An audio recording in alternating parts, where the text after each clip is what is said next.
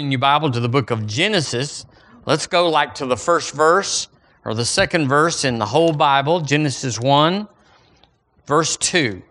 So I'm going to change the name of this series that I've been doing for 6 sessions. I told you I was going to. Instead of the series being I Am a Dreamer, I Am a Dreamer. Are you a dreamer?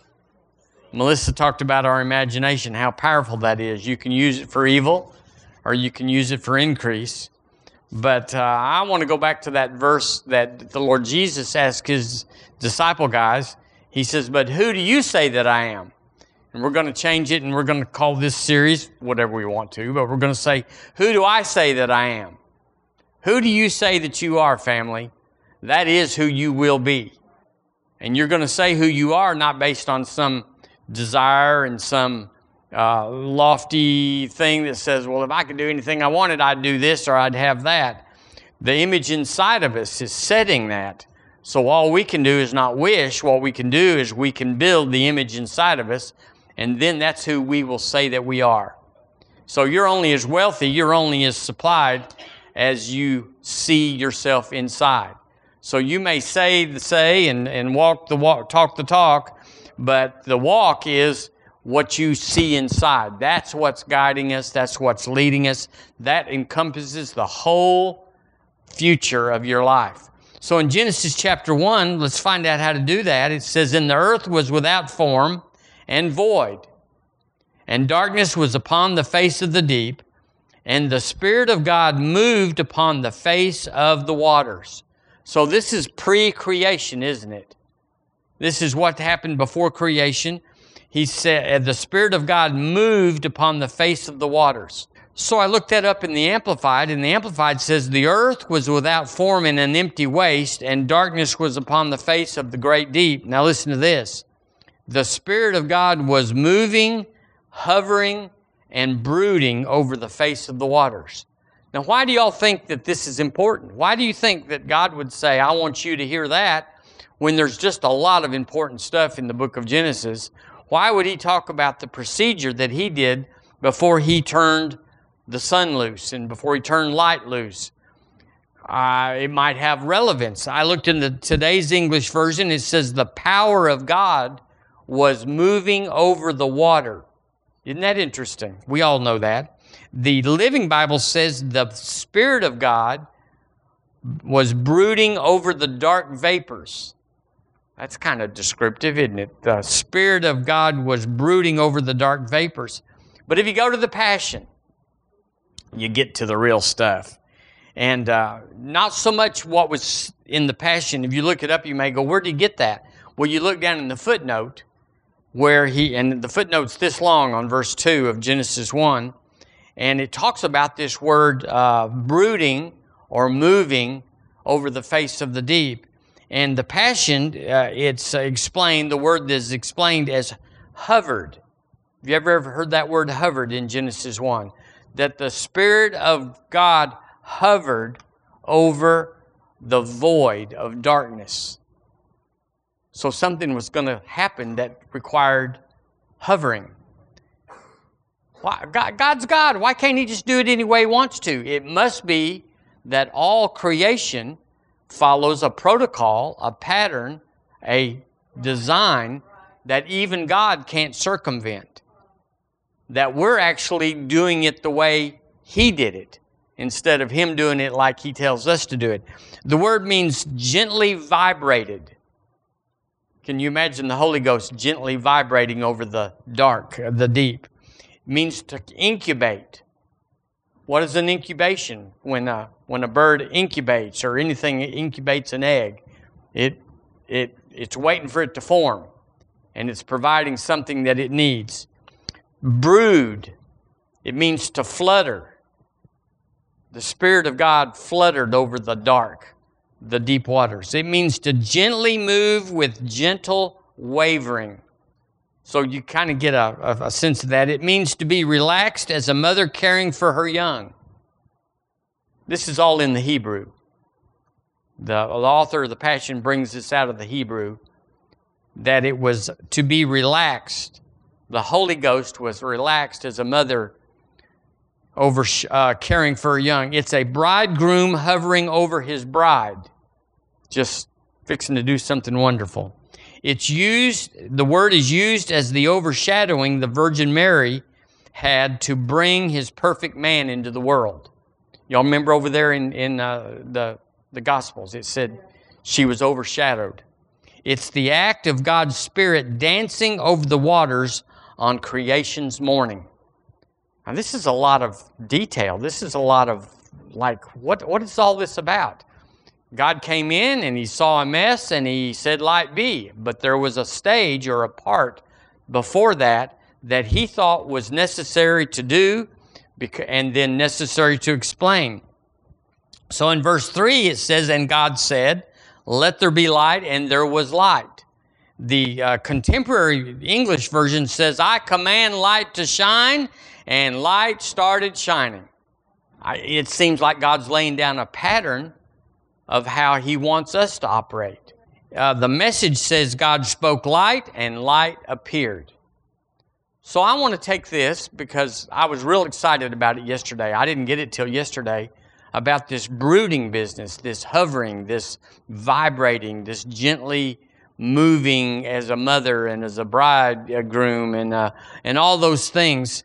But it seems that there's a pattern here where the act of creation for everything is fixed. It's not like just say light be or just say money come or whatever. That there's a preliminary process that's attached to that makes it work. That you have to put the key in the lock before you turn it. There's a procedure. There's something there. And so I studied this and do what you want and listen how you care. But I came up with 4 things that have to happen before something's created. And if we knew those, then possibly we could apply these 4 things to everything in our future and we'd have better success. And that if you leave out a stage and says, what difference does it make? Just a detail. God knows my heart. He knows I need it. He knows He wants me to have it. No. But I've been saying that if you want Bible results, you got to do Bible protocol.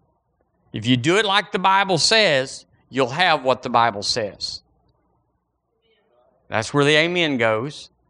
It's like, okay, is He detailed? Oh, God is very detailed. He hides it from the lost, the sinner, the rebellious man. He hides it from them by putting these little nuances in it that they're not willing to follow. They want to give so they'll get rich, but there's an element in that giving that we know about where you got to have a cheerful heart. You can't just do it as a business and other things like that. So the first thing I came up with about God's plan of creation was that you got to look and listen. The Lord stopped and He looked. And then we also have to listen. What does Holy Ghost say? What is He saying?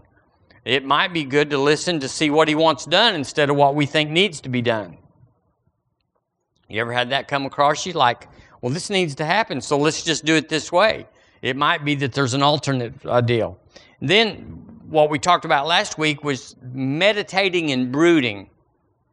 That there's a process where in creating something, you stop and you look and you listen, and then you brood or hover or meditate, or that word that says vibrate, or gentle wavering. Now we want to get right to it.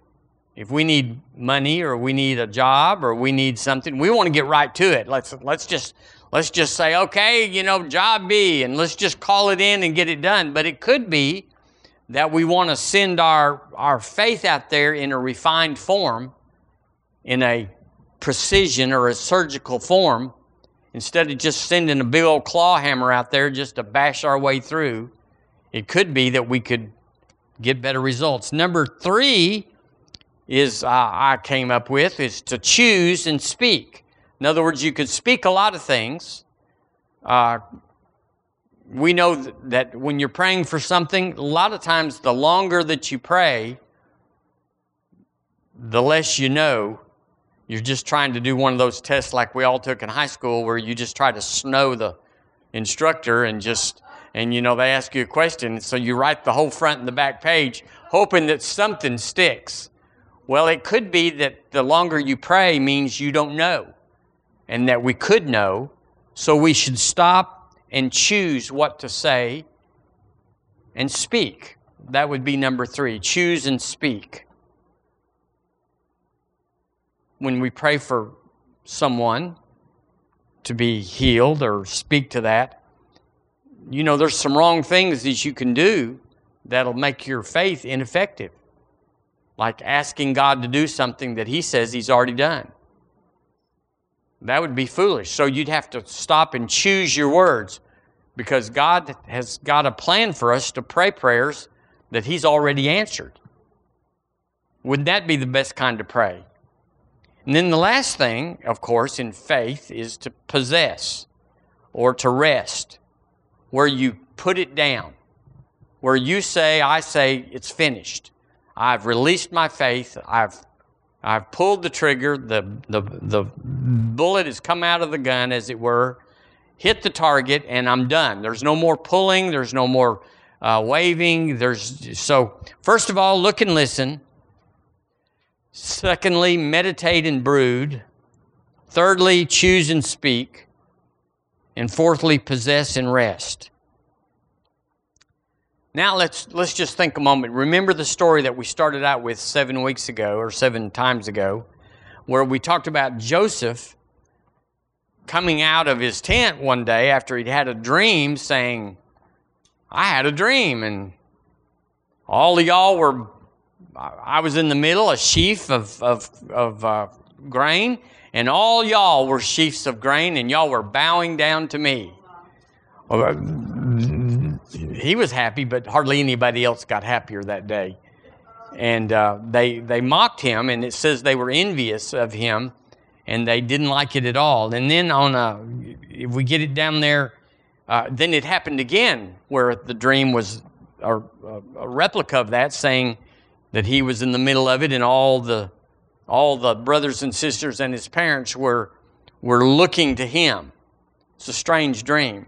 You couldn't know the end of it. It was a mystery that has to be unfolded, has to be solved. And so later on then, when they were all the older brothers, all of them were older than Joseph except Benjamin, it says that they saw him afar off coming, and they said, Behold, this dreamer cometh. So every day that you get up, the devil ought to say about you, uh-oh, the dreamer's up. I'm serious. Every day when you get up, the dreamer, all of hell says, oh, she's up. She's up. Okay, everybody pull back. We don't want to get the whacking we got the other day. Behold, the dreamer cometh. So what does that mean? It means that Joseph had taken on an identity that wasn't based on being 5'10" and being brown-headed and dark-eyed or whatever that he was. He had become known by the image that he carried. The image dominated his life and then began to dominate who he was, his identity. You and I, by default, are always known by our image. Not so much that if you're tall or short, because just about everybody's tall or short. Is that right? Yeah, some are prettier than others, but, don't say that about some girl that's got a husband, because he thinks she's pretty, so don't say that's ugly as a mud fence. It's subjective. So our lives, this is kind of etherical, but our lives are reflecting exactly like a mirror. We expect an exact image out of a mirror. This isn't something that's enhanced so that we see something better than is or less. It's an exact image. If we believed something, this is powerful. If we believed the image inside was an exact reflection of who we are, we might be shocked. Because we all tend to judge others by what they do and judge ourselves by our good intentions instead of who we really are. It's like I see you and you're bad news, but fortunately I'm here and I can help fix you. So my life, now this is going to be a little hard to take, so just judge it. I don't know. Certainly don't care. But what if that my life, your life, was an exact reflection of the image inside? What if we weren't better than what was really going on inside? What if our sense about prosperity, that we think, my God supplies all my need, I have all sufficiency, He became poor that I might through His poverty become rich, we believe that's who I am, but when in fact, who we really are is exactly the image that we have inside, and our life is reflecting that. What if we say, I have all sufficiency in all things, and somehow was accosted with the truth that we don't really believe that? We're on the road, we're down the road, we're traveling that way, and that's our goal, and that's the end of it, but really, I'm not there yet. There could be lack, shortage, need, late. You know, sometimes you get your bills paid, but they're on the edge of that pay by date or something like that. What if that was really who we were, and we weren't what we thought we were who we were? I don't want to muddle this up, but I want us to take a reality check, because right now we have a chance in this next year to go in with truth and know what to do. Know what to do. It's like, I thought I was there, but I'm not there. Obviously, I'm not there. I'm dealing with this, dealing with that. I'm afraid of this, and I'm nervous about that. And so really, I don't have the handle on that I thought. Because where I've come from, I'm so much further down the road than that. Praise God, yes. But I'm not there yet. What's there? There is, I have all sufficiency in all things, and I'm abounding to every good work. That's the finish line. But I hadn't got there yet. But because I think about the finish line, I think I'm there. But in fact, I need some improvement. I need some giddy up. I need to enhance the image that's inside of me. Don't want to hurt feelings, but we ought to tell the truth, because the truth we know sets us free, and we want to be free. I don't want to be deceived. I want to know. I'm going, it's good, it's better than it's ever been, but I can't slow down now. I've got to keep on doing this process of looking and listening, meditating and brooding, choosing and speaking, possessing and resting. I cannot lay that down and say, yeah, mastered that, got that, it's done. It's not done. So what we've chosen to say in our heart of hearts is that the word isn't really literal, because we don't see it in our lives. All sufficiency in all things, abounding to every good work. You know, that's kind of imagery, and, you know, exceeding abundantly above all that you could ask or think. That's kind of metaphorical or whatever. Well, actually, it's true. We just hadn't got there yet. It's not God that's metaphorical. It's me. This will give you something to think about. So I wrote this down, because when you think of that, you think, let's sum it up. The sum of it is the image that we carry of ourselves. Listen, the image that we carry of ourselves is the sum of expectation. My image has set the back door of where I can go. In other words, I'm expecting to have a little pushback in my money. I'm expecting to have some aches and pains, some grunts and groans, and some symptoms come up, and take a pill for this and take a shot for that. I'm expecting that. I mean, we would never say it, but if that's in there, if we've ever seen ourselves like somebody that we've seen in a hospital bed recovering, if we've ever seen that and said, I hope I don't ever go there, that I hope gives a reservation, a hesitancy to say, I don't really believe I couldn't go there. And we talked last Sunday about when you get into an airplane and it takes off, that you could literally stand up and say, everybody be calm because this plane will land because I'm on it. They might throw stuff at you, but everybody's hoping you're right. It's like, go girl. We want that to be true. Well, if you have that thing where James Spann or somebody comes on and said, there's a squall line coming across Mississippi, and it is tearing Jackson up, and it's got Hattiesburg all wrangled up, and it's going to Columbus, and it's going to Alabama, and it's coming to Tuscaloosa. It's what you think right there. It's what you imagine right there that tells what's going on in there, the level of development, the level of expectation or possibility, or use this word, of faith. So we could measure our faith to say what I thought about when I heard that. You get a letter from the IRS and it says, important on the outside. We finally caught up to you.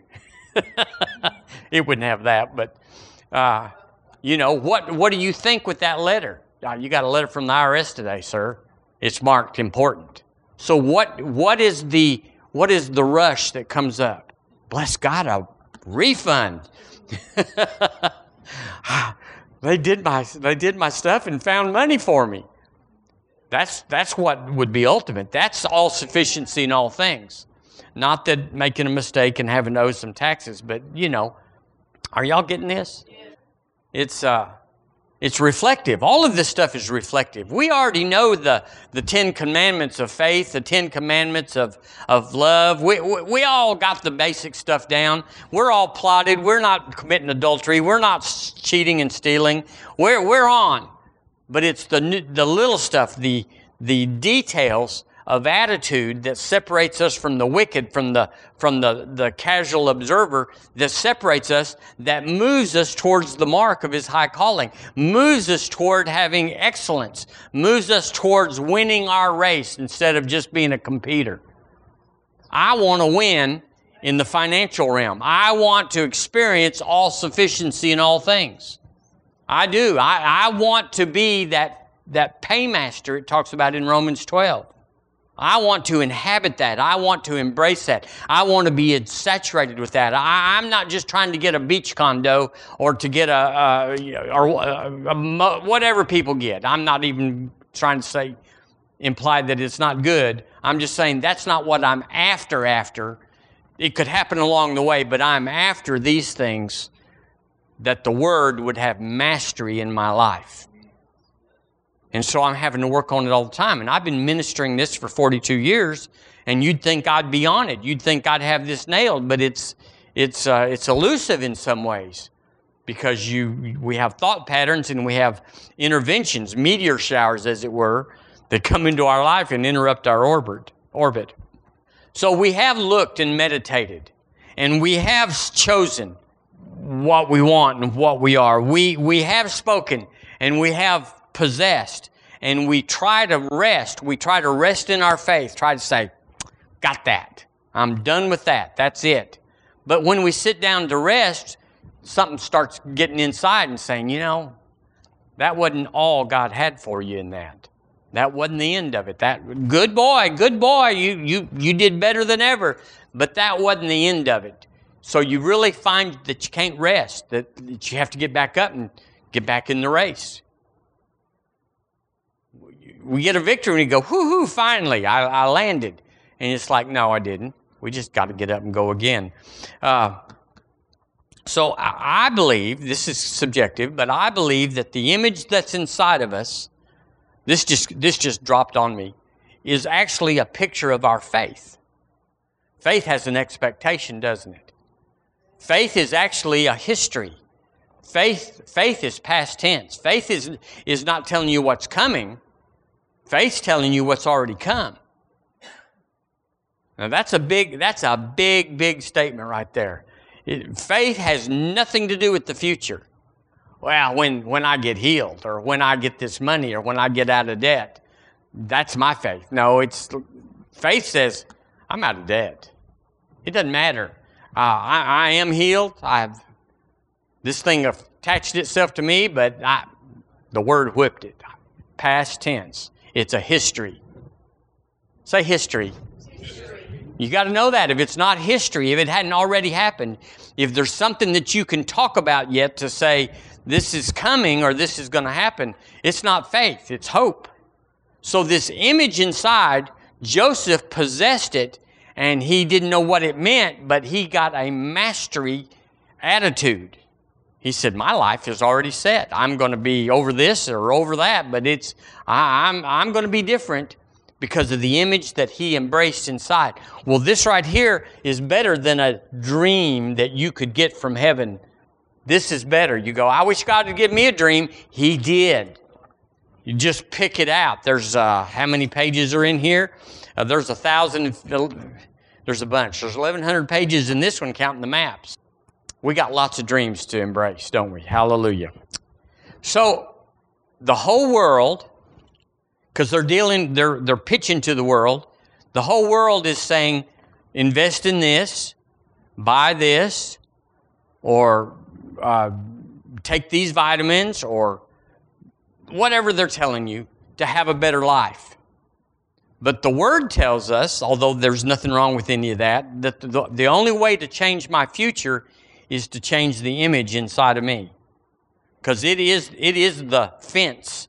It is the fence line that I can't get out of. If I don't move the fence, I'm inside the fence. There's no jumping over. There's no way around. There's no Uncle Jack that's going to leave me a bunch of money. There's no lotto. There's no miracle cure that's going to come and save me, or whatever. That's not the answer, but that's the world's avenue of expectation. But our expectation is, it's the same as everybody's, but it's no more and cannot exceed the image of who I am in Christ Jesus inside of me. I'm the healed, the whole, and the healthy. I'm the full, supplied, and the wealthy. And that's the end of it. It's not when, and it's not as, or if. That's the end of it according to the Word of God. And I'm moving my image as fast as I can. Some of it's pretty locked down. Y'all know about them lockdown parts? If someone told you when you was growing up, you'll never amount to anything, I mean, you got to set that thing on fire and burn it to the ground. Because it's talking all the time about what Mama said or Daddy said or whatever. And you have to deal with it. Because you go, well, how come I'm saddled with that? Because we all have a story. We all have a story about how life done us wrong. Life is the story of what has been done wrong. Jesus is the story of what's been done right.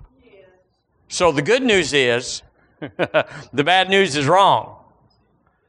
And so we got to get off the bad news and start looking at the good news. The good news is who I am in here. It's not an event. It's not someone coming into my life. It's not inventing something. It's not a lucky turn or a advantageous course or when Daddy's gone, I'll get an inheritance or whatever. It's none of those things. You can have all those things without any of those things, or you can have all those things and have none of those things. Doggone if Daddy didn't finally go see Jesus and left it to your sister-in-law or somebody, and there you are. You put all your faith on that, and there wasn't anything there. But in the Lord Jesus, everything's there. Job 22:28, listen to this. It says in the Amplified. Just see if this doesn't speak to us out of the Old Testament. You shall also decide and decree a thing. You shall also decide and decree. So that's kind of in that faith thing we talked about, where you choose and then you speak. You shall also decide and decree a thing, and it shall be established for you. Say, for me. Yes, ma'am. Yes, sir. And the light of God's favor shall shine upon your ways. In other words, once you get the image inside, all of heaven begins to come down to bear on the image inside of you to bring that image to pass. It can't help it. It's not sidelined. It's not delayed. All of heaven is assigned to bring the dream, the image, the picture of you inside, fulfilling the calling and assignment on your life. And nothing else. God's not bringing hard times. God's not trying to show you something by withholding something or putting something on you that makes you feel bad and humble you so you can receive more of God. That is all junk mess. That's trash talk. That's trash. God's got good for you. It is the goodness of God that leads us to change, not His stuff. 2 Corinthians 8:9. Would you turn there with me? 2 Corinthians 8:9. Now, I'm assuming 2 Corinthians chapter 8 and 9 is got little flowers all around it and little stickers. This is your money. This is the covenant of grace that's been outlined for you and me. This is how it is. It's not different. It won't be different than what it is in chapter 8 and 9 of 2 Corinthians. It's the whole of it. And this verse let's just read in, let's see if we can go there. Well, we'll just say in chapter 8, verse 9, this is the covenant promise. This is God speaking to you about what is always yours. This is in your DNA. This is in the fiber of your being. This is the law. It's chiseled like we have stuff chiseled into the Supreme Court, whatever that thing is over there, whatever. This is chiseled into you. It says, for you know the grace of our Lord Jesus Christ, that though He was rich, yet for your sakes He became poor. The word is impoverished. That ye through His indigency might be made rich. This is the exchange. Like we have the exchange on the cross where Jesus died for our sins. He became what we were so that we could become what He was. The divine exchange. He identified with us so that we could identify with Him. This is that verse concerning the covenant of wealth, of supply. He became poor, which is what we were, so that we would become who He was, which is amazingly and unmeasurably wealthy. Well, you know, this means this in the Greek, and that means that in the Greek, and who knows if a little Bohemian language got in there and slipped around or whatever, and so we discount it. And when you discount it, that keeps that image inside the same as if you didn't know that verse. If you mock the word, you'll have what the word mocked would bring to you. When I say mock, when you discount it and say, well, that's what some say, but I believe. That's what you'll have, is what you believe. And it won't exceed that. And you'll always, no matter what good deals you have, no matter what good fortune falls on you, it'll always revert back to what you believe. So in verse, in the Amplified, it says, though He was so very rich, yet for your sakes He became so very poor. Little adjectives here. In order that by His poverty you might become enriched, abundantly supplied. I like abundantly supplied. You know, 16 Cadillacs in the garage, that doesn't speak to me. It doesn't speak to you either. But abundantly supplied. That what's in my heart to do, to have, to be, to say, the audience that I want to be in to affect people, I want that supplied. I don't want to have to drop back and say, well, we're going to have to borrow some of that. We're going to have to draw out of this. We're going to have to use this. We're going to hesitate here. I like to just go in saying, that is already done. I'm abundantly supplied. Let's say that together. I'm abundantly supplied. Now that's the truth. But the truth may be past the image that's inside of you and me because we don't have an image of us in the truth necessarily. But we're working on it. We're chipping out unbelief. We're chipping out God wants you poor. He wants you holy and holy is poor. That's the old doctrine. Little cabin, don't want nothing from God. Just if somehow a little cabin over there, I'll be satisfied. Well, that's not heaven's version of us at all. You go, well, that's how I feel comfortable. That's good, because that's how it'll be for you. Make yourself at home in the little cabin on the other side. But the Word says we'll be in mansions, whatever that word really means. It does mean well taken care of. However you describe mansions. Hallelujah. So I've got a job, and my job is to create an image. Most powerful, E.O. Cole said it's the most powerful thing you can do. And I've got to destroy an image. And I'm actively, in my own personal life, I'm actively pulling down strongholds of poverty and lack, of I can't, or not now, or it's not time, concerning money. If you ever let that have place in your life, then it will never leave your life. If you ever say, well, it's just obviously not time for that, it's just, what you're saying is we don't have it, so it must not be time. Maybe it's time, but we didn't put the image of I'll be supplied when the time comes, and so they don't match up, and so we miss our rendezvous, we miss our connection, and we're not there with the finances we need, and so we fail. Well, whose fault is that? Well, it's God's, of course.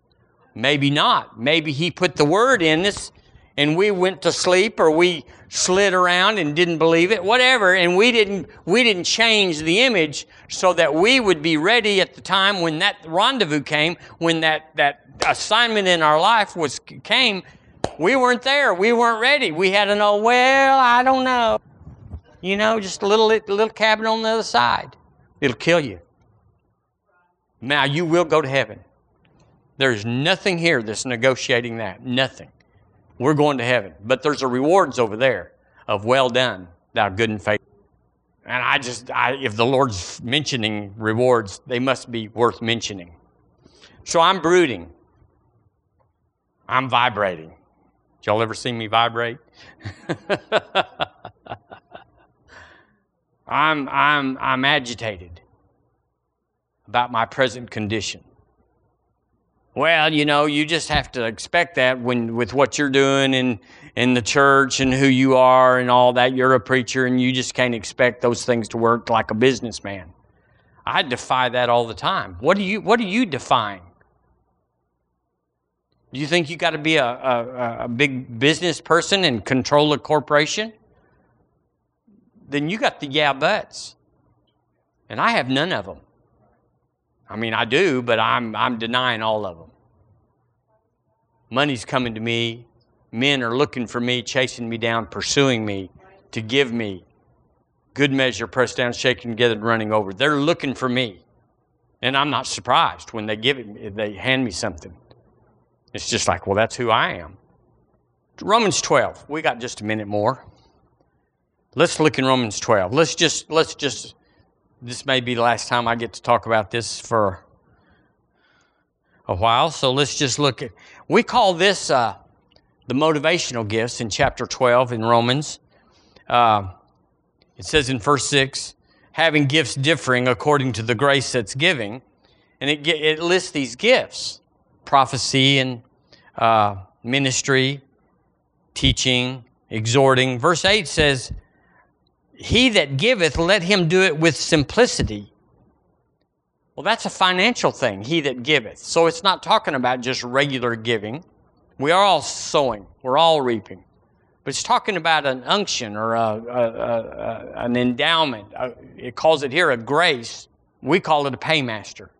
Someone, you've seen them, they just, whatever they touch turns to gold. They just have an intuition. They have an understanding. Put your money here. Don't touch that. And you go, well, that looks good. And this, and they know. It always turns out. It's a grace. And I want that grace, not because I don't want the others. I want all of them. Do y'all want all of them? Boy, that was weak. Okay. Go back to Genesis chapter 1. We're going to start over. Of course you want all the graces. You don't have to just have one or three. The Lord had all of them. But anyway, it says in Romans in the Amplified, it says, he who contributes, let him do it in simplicity and liberality. Oh, liberality. They asked Brother Hagin, said, what is the greatest character attribute that a man or woman can have? Gosh, there's a million. He said generosity. He said, if you're generous, everything else works. So when I heard that, I said, okay, I'm going to focus in and I'm going to be generous. The Passion Version says, prosper in your generosity without fanfare. So it's not one of those people that's going around making the big deal. They're just quietly funding everything in the kingdom. And God's doing it through them. So you have to go through some things. I think you have to go through some personal things where you take your hands off of everything. Or you just say, Lord, I want to do it for you. Nobody has to know my name, ever. And if when I get money, I'm not going to do this and I'm not going to go do that. Money will not affect me appreciably except to be ready for the kingdom. And you have to make some promises like that, some things that says, I'm not buying a 90-foot yacht when I get $1 million. You go, well, that's crazy. Of course. I'm telling you, of course, a lot of people have. They go a year or two, but that much money without having an image inside of who you are, a paymaster, it'll corrupt you. It'll corrupt you every time. Turn with me to Romans 8. You're right there, so just slip back. Go west a page or two to Romans 8:31. I like this verse. I'm talking about the image that we have inside of us. I'm talking about who you really are. You are the legal attribute. You have all sufficiency in all things. You abound to every good work. You've been made rich because He, through His poverty, made you rich. That's the legal limits. But the vital limits is whatever you believe inside. It's whatever you believe inside. Well, I don't know if we're all going to go to heaven. You know, God's got His ways. Well, then you've got limits, and you're going to be on the line. I'm saved. I'm going to heaven. How about y'all? This is just like, well, of course. Well, what if you could know things in the financial, in the healing, in the ministry realm, like you know the new birth? What if we're uncompromised in the new birth? That's where we say yes. We're uncompromised. There's no doubt, there's no scenario, there's nothing that we could contrive or listen to that would knock you and out of going to heaven. There's nothing. We are bought out. And so, how do we get that way? Well, if you were like me, you're raised in a Baptist church and you heard it every Sunday in spades. Everything was about the new birth. Everything was about getting saved. And everything was about the advocacy of heaven working in your behalf to get you there. We didn't hear nothing else, but we did hear that. Well, praise God, we heard that. So now let's build on the other things at the level of the new birth. Let's get that like we've got this other.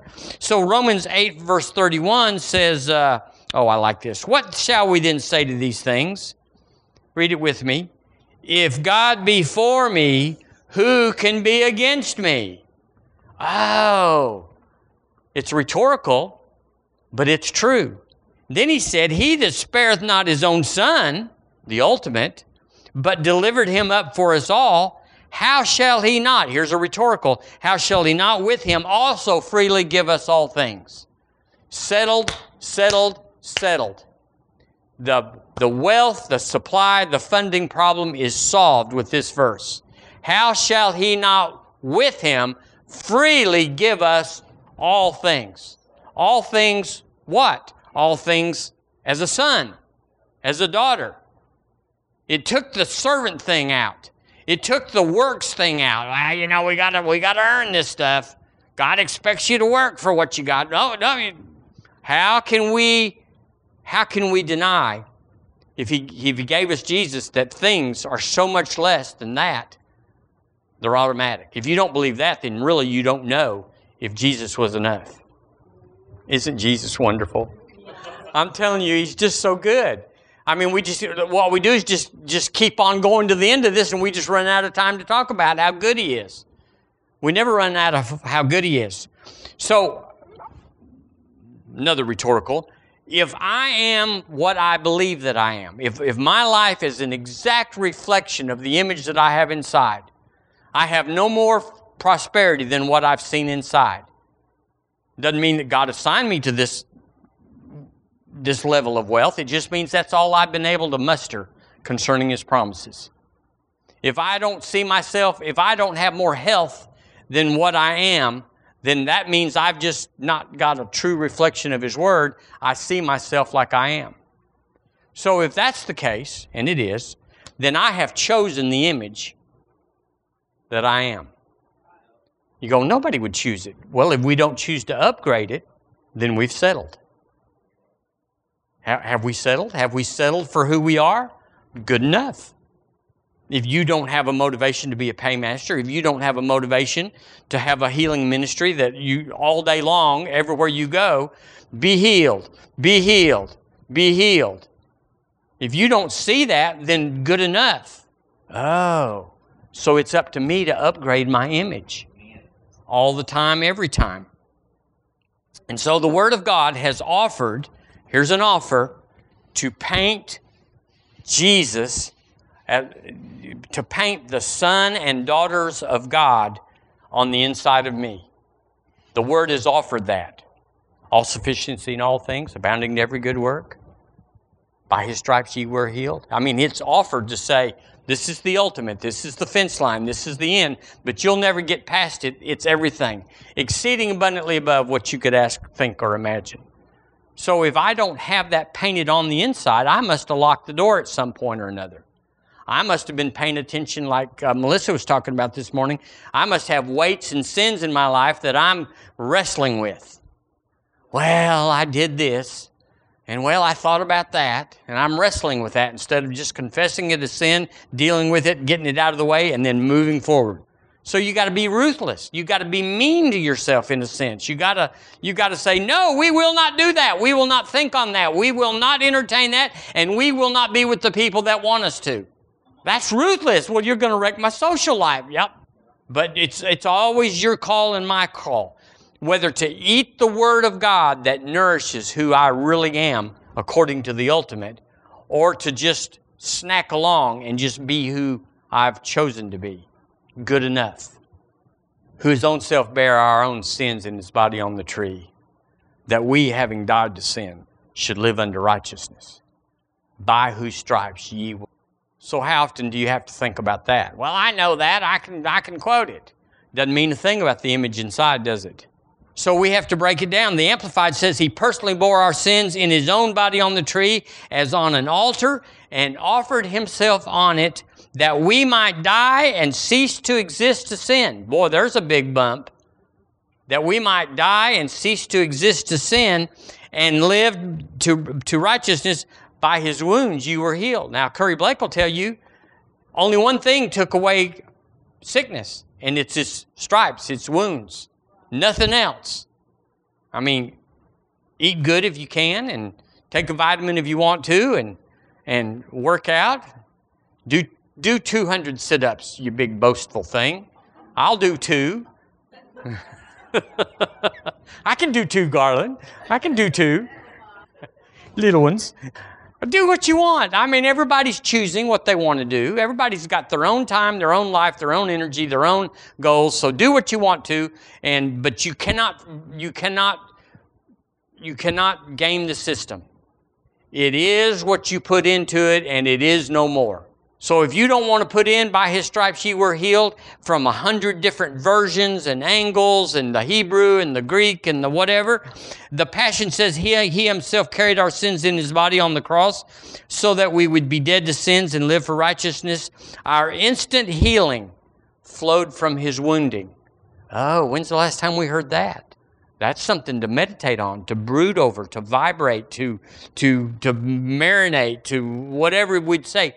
That you could get that in, you could put that on a card, and you could look at it for a week on your mirror, in your car, or you could put it on a tape machine and just play it over and over and over until at the end of the week, the end of the month, something had changed in here. Bless God, I'm not taking this crud. We would say my instant healing flowed from His wounding. And it would change you. It's not enough by knowing up here. We know up here. We know.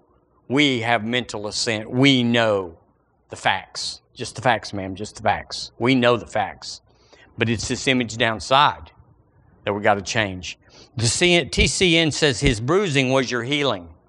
You sure it wasn't something else? You sure it wasn't good works? You sure it wasn't not having a propensity in my family that this comes and, you got the genes and the...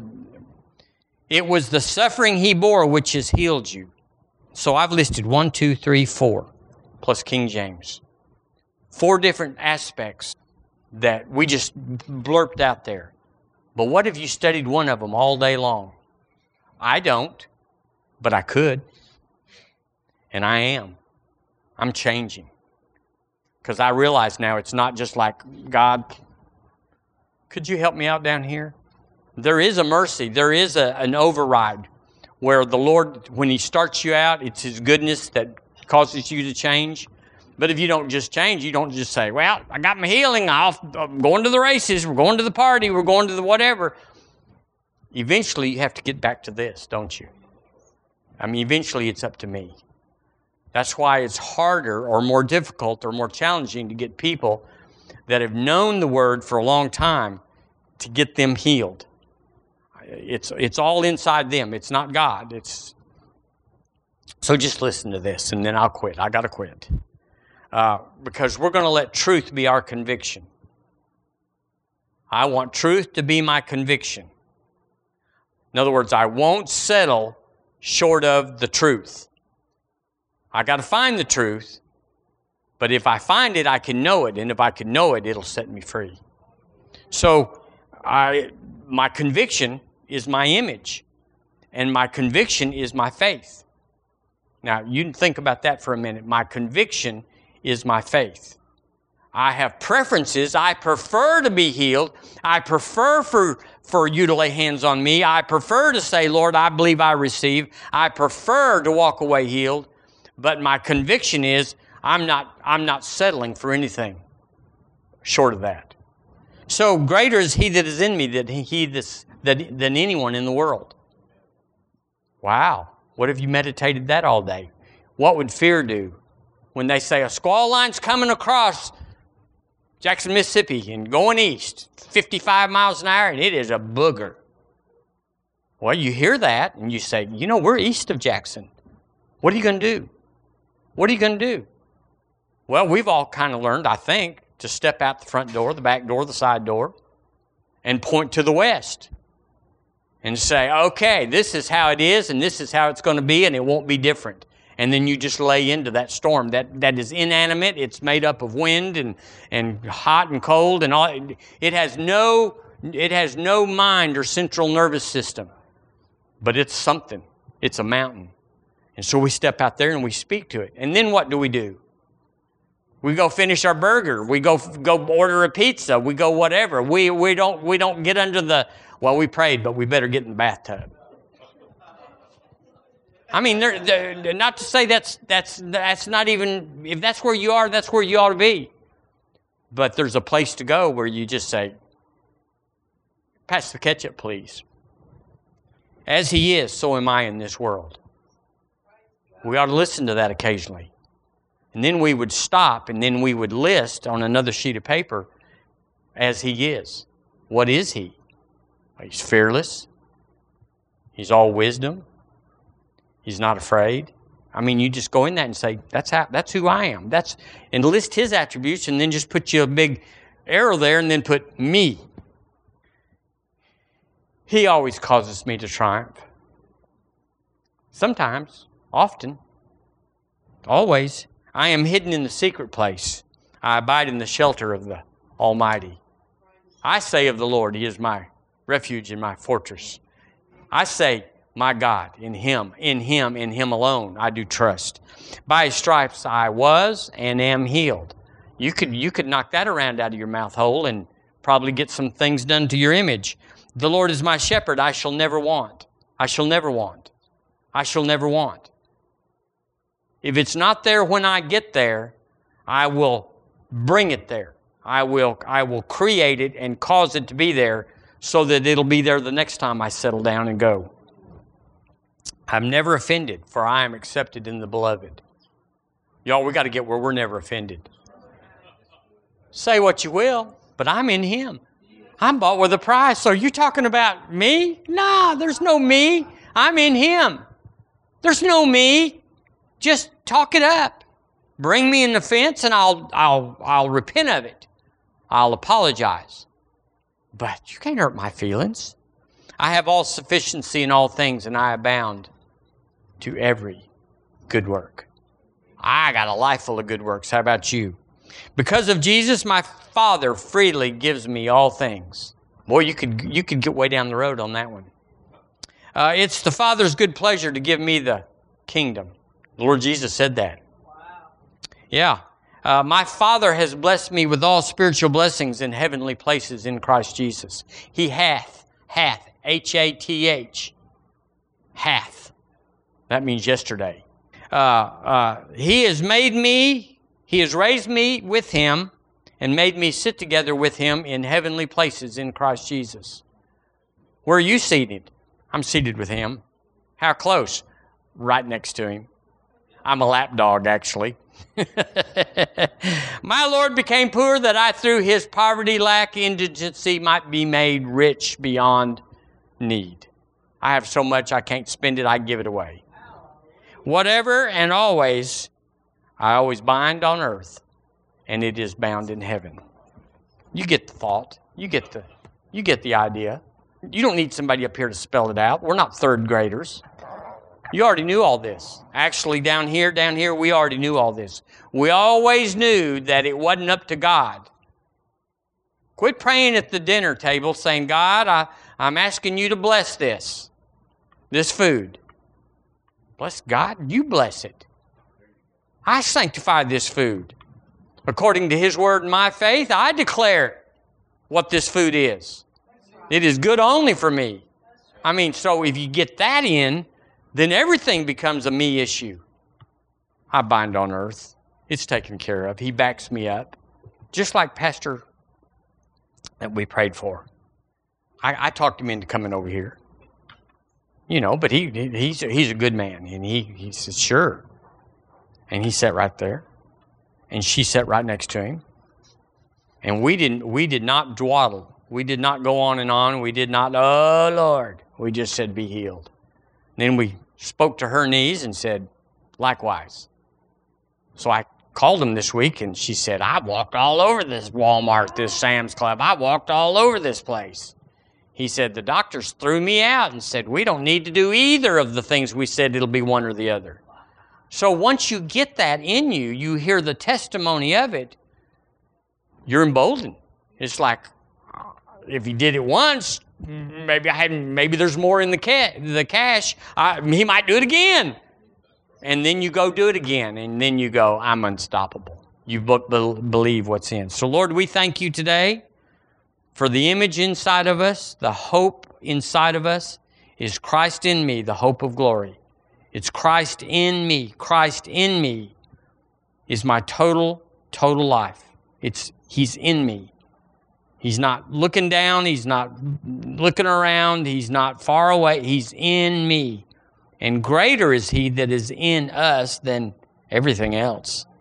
So we change today. We make a commitment in our heart. And we say this week we will enunciate this again. So it's just not hype and emotion. We say, I will change. I will change the image in me. And I will do it faster than what I've been doing. I will do it better than what I've been doing. I will be at my next faith appointment. I will be ready and on time. In Jesus' name. Woo-hoo!